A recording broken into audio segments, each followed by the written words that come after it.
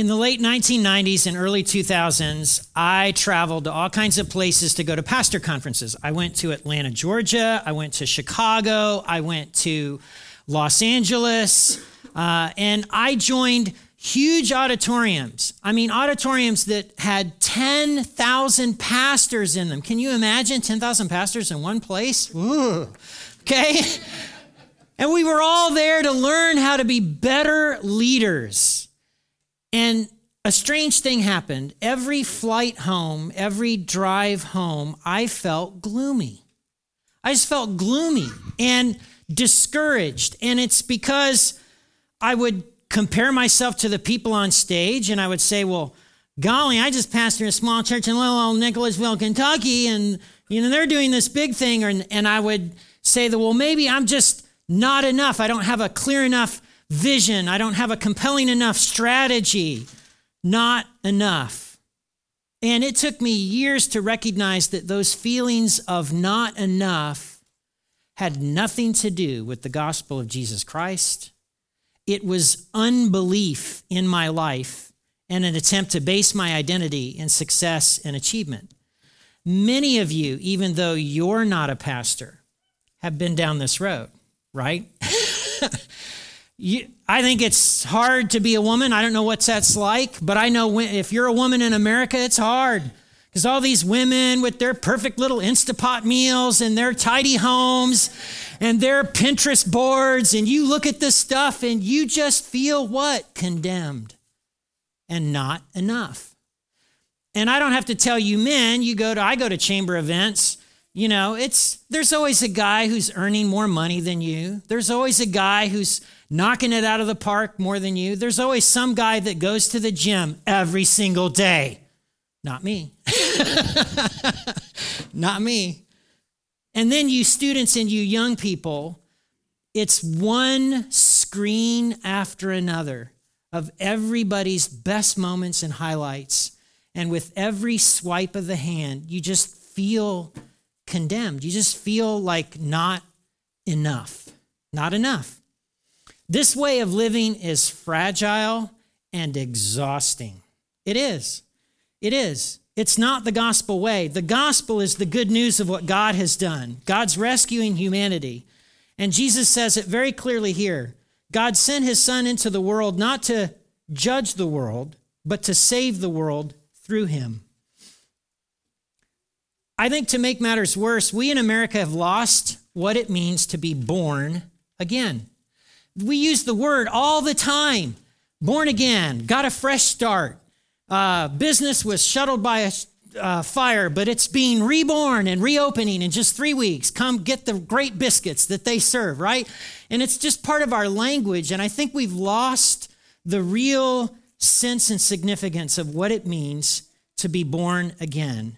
Many of Americans think that it's just this moment in the past where they accepted Jesus into their heart so they can go to heaven when they die. And they spend the rest of their life living a life that is unfulfilled, a life that is languishing, and a life that they just feel not enough. Americans don't get it. They don't. And they're not alone. Nicodemus didn't get it either. And so I want to teach from you today the passage in John chapter 3, and I want you to see some things that maybe you might have missed along the way in all of the sermons and church services and everything else that you've encountered over your life. And the first thing that I want you to know is that salvation is not just about getting a ticket to heaven. Salvation is a new and better life now. Salvation is a new and better identity now and later. Now and later. So I want to read this passage from John chapter 3, and I want to outline just 5 questions about this new birth, what it means to be born again. There was a man named Nicodemus, a Jewish religious leader, who was a Pharisee. After one dark evening, he came to speak with Jesus. Rabbi, he said, we all know that God has sent you to teach us.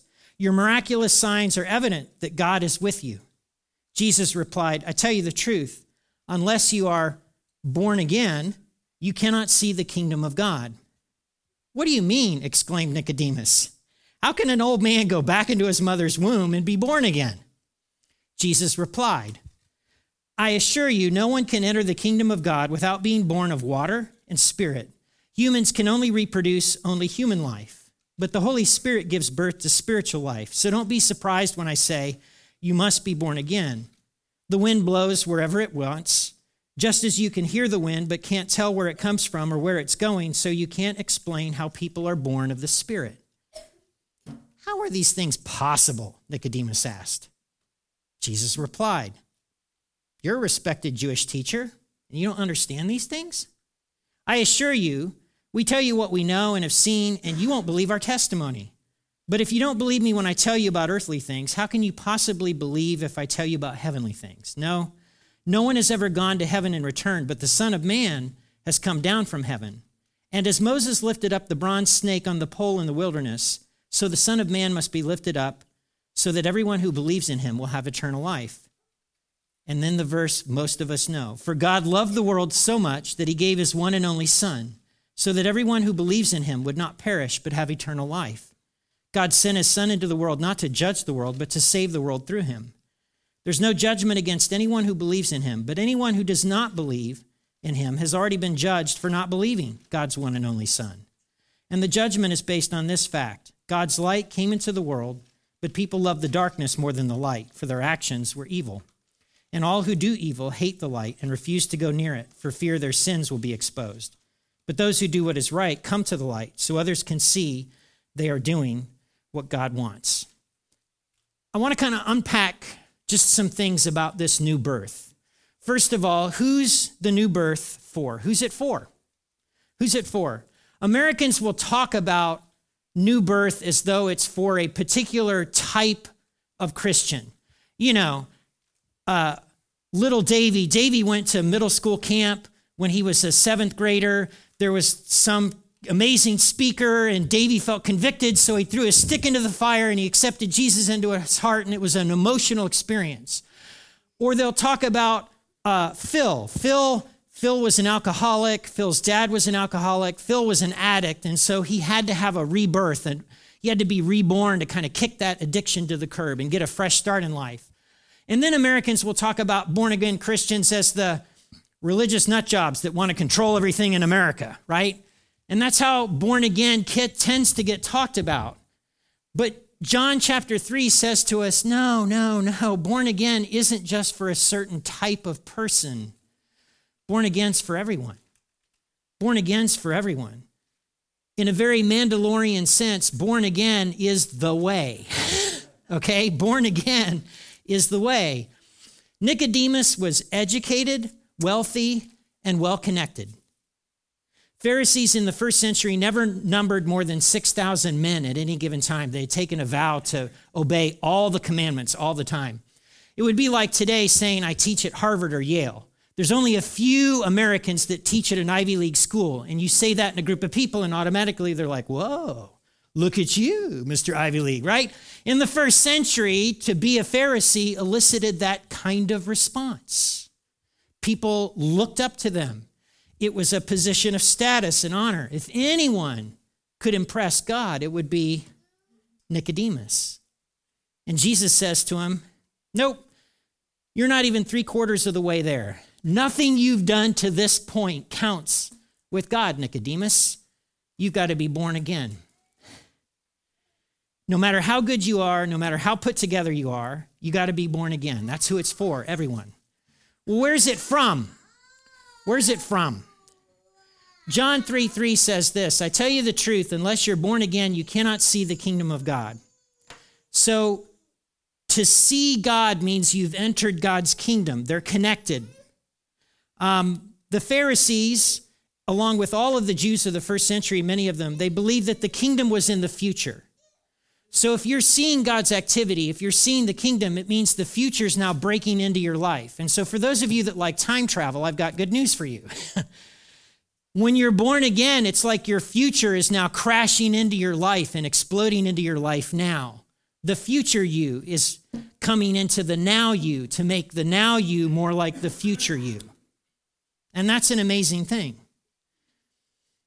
What does it do? What does it do? Jesus is borrowing right out of Ezekiel chapter 36.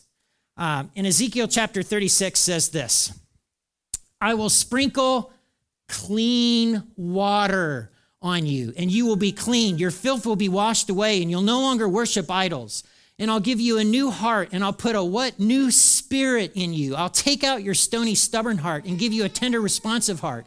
And I will put my spirit in you so that you'll follow my decrees and be careful to obey my regulations. Ezekiel was talking about a one day, someday in the future thing when God would come and indwell people. That's the water and the spirit. It's talking about the same thing, not two different things, one thing. Water and spirit, God coming and indwelling people, being born again, giving new life. Well, let's unpack that metaphor if we can. We've had several babies born in this church family recently, okay? What does a baby do to have to be born?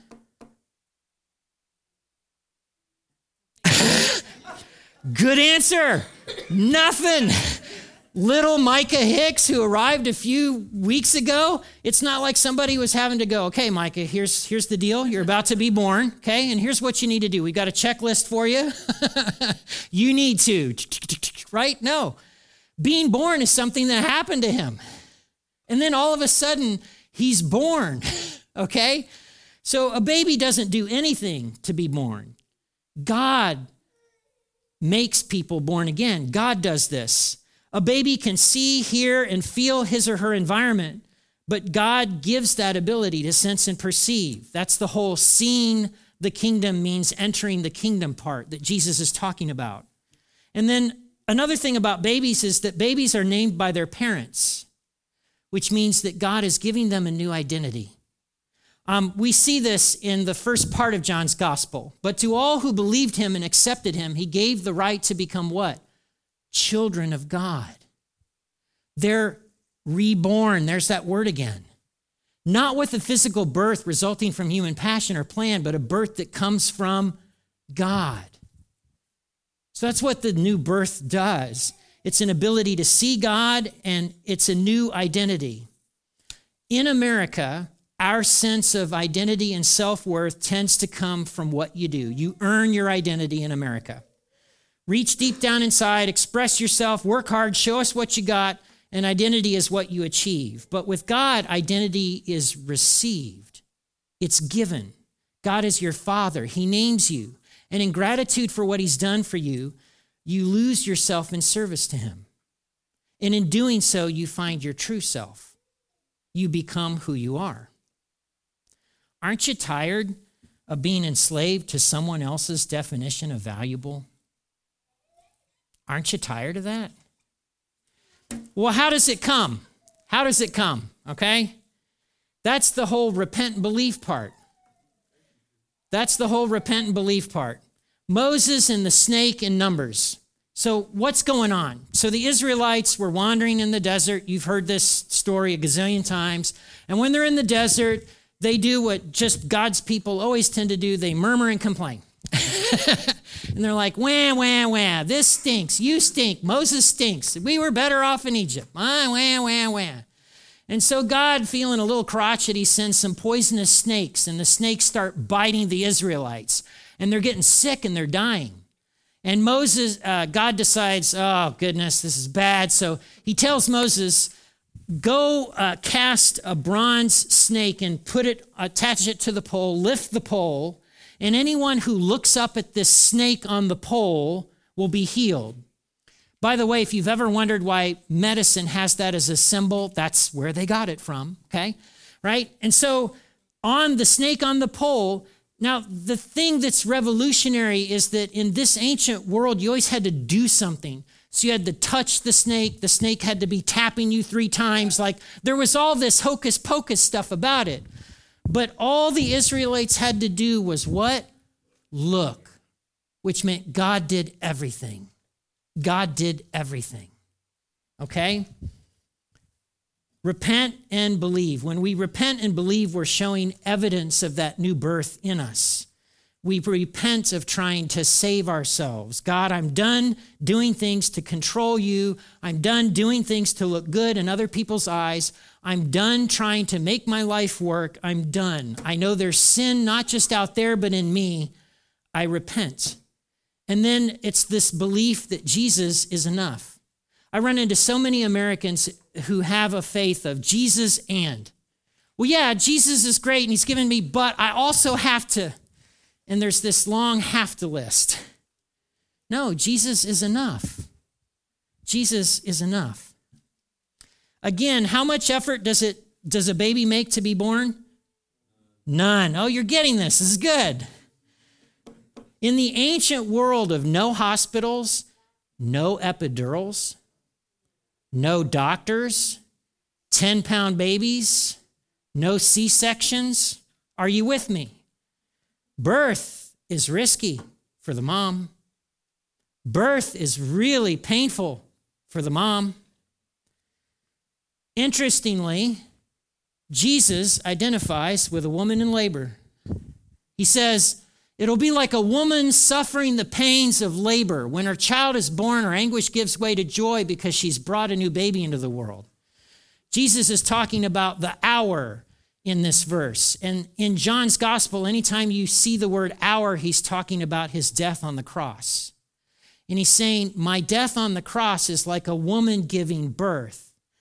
It's costing me everything. It's painful to me, but it gives you life. See what Jesus is saying here? So, how do you know new birth has happened to you? Well, that's the end of John's gospel. New birth always results in a changed life. This Nicodemus that you just saw in this video clip, at the end of Jesus' ministry, he's crucified, he dies on a cross, and we're told this. Joseph of Arimathea, who had been a secret disciple of Jesus because he feared the Jewish leaders, asked Pilate for permission to take down Jesus' body. When Pilate gave permission, Joseph came and took the body away. With him came Nicodemus, the man who had come to Jesus at night. Nicodemus brought about 75 pounds of perfumed anointment made from myrrh and aloes. In the ancient world,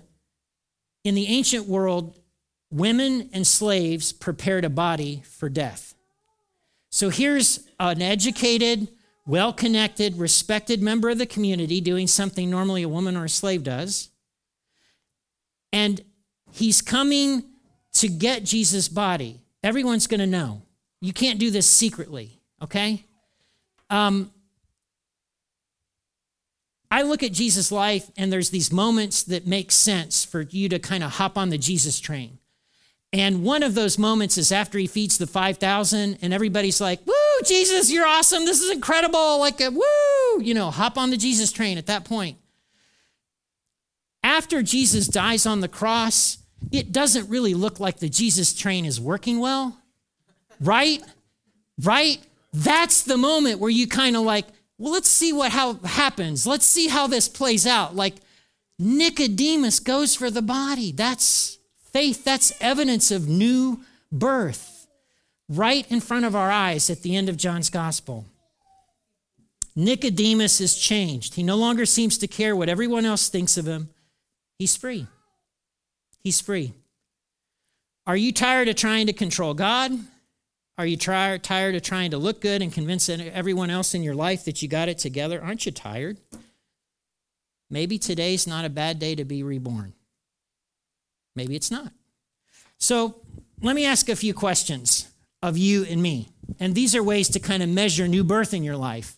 What are you experiencing in your life right now? What are the prevailing emotions that you have that occur with frequency?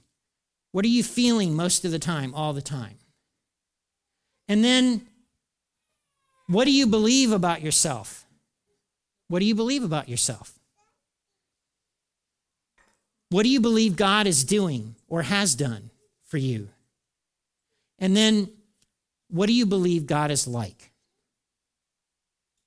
So, in order to make this as practical as I can, I have to remind you that feelings are not reality, but they're important. Feelings are not reality, but they're important. Feelings are telling you what you believe to be true or real. And if your dominant feelings are things like anxiety and worry and fear and a desire to be in control, you might want to spend some time unpacking what the beliefs are that are behind those feelings, okay? Americans rarely do the hard work of figuring out why they feel what they feel. And again, here's what I'm not saying. You shouldn't ever worry. You shouldn't ever feel anxiety. You shouldn't ever. No, I'm not saying that, okay? So don't walk out those doors, having Max Vanderpool condemn you. That's not the point of today, okay? But those feelings are an opportunity to kind of unpack and unearth, like, what's going on? So to go back to my conference days, I felt like I was not enough. Was God telling me that? Come on, you seem smart people. Was God telling me that? No. I was believing something that wasn't true, and it was producing the fruit of feelings in my life. See how this works?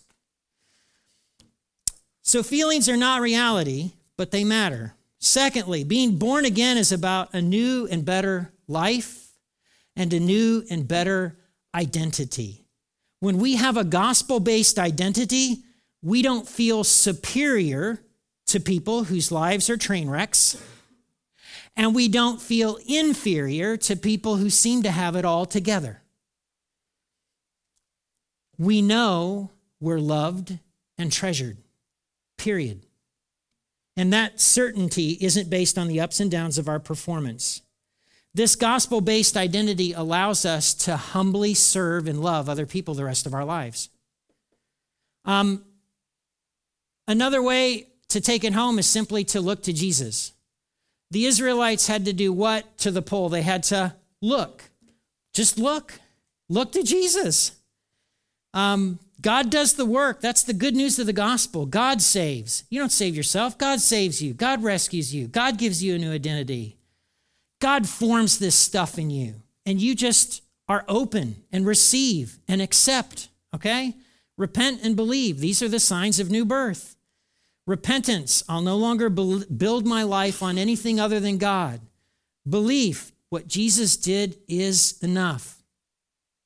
Trust me, when I see God on Judgment Day, whatever that's going to be like, and God, if I have this conversation with God and God's like, all right, Max, let's look at your life. And I'm going to be like, please don't. Please don't. Please don't look at me. Look at him. That's all I got. And I hope that's enough. You know what God will say? Well, actually, it is. It is. It's enough, okay? Now, for those of you on the other side of born again, it might be helpful for you to add some other verb tenses to that, okay? Not just I was saved, but I am being saved. I will be saved. See how that works? It's all of that together. I have been saved. I am being saved. I will be saved. Let God tell you who you are. Let God tell you what your future is. Let God produce the fruit of faith in your life. We're going to give you an opportunity to walk away today with some Easter bulbs, okay? An Easter bulb for your family. Now, let me tell you about Easter bulbs and how they work. If you put that Easter bulb on your counter and you leave it there for the next 12 months, what's going to happen? Nothing. But if you put it in the ground and give it some water and it has some sunlight and some soil nutrients and it's got the right conditions, what will happen? Jesus had some things to say when it came to soil and seed, didn't he? Okay? So, again, the Easter bulb doesn't do anything, but in the right conditions, life is born, okay? So I'm going to invite our musicians to come up. We've got some things to sing.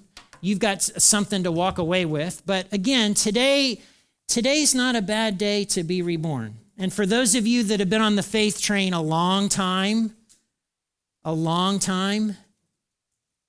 maybe today's a good day to be preaching the gospel to yourself, right? The good news is that when you are in Christ Jesus, you are no longer condemned, you are forgiven, you are beloved. The scripture says that you are now God's treasure. In other words, God has a treasure that is like the precious, most precious thing for him, and that's the redeemed people. Like, that's an amazing thing to me.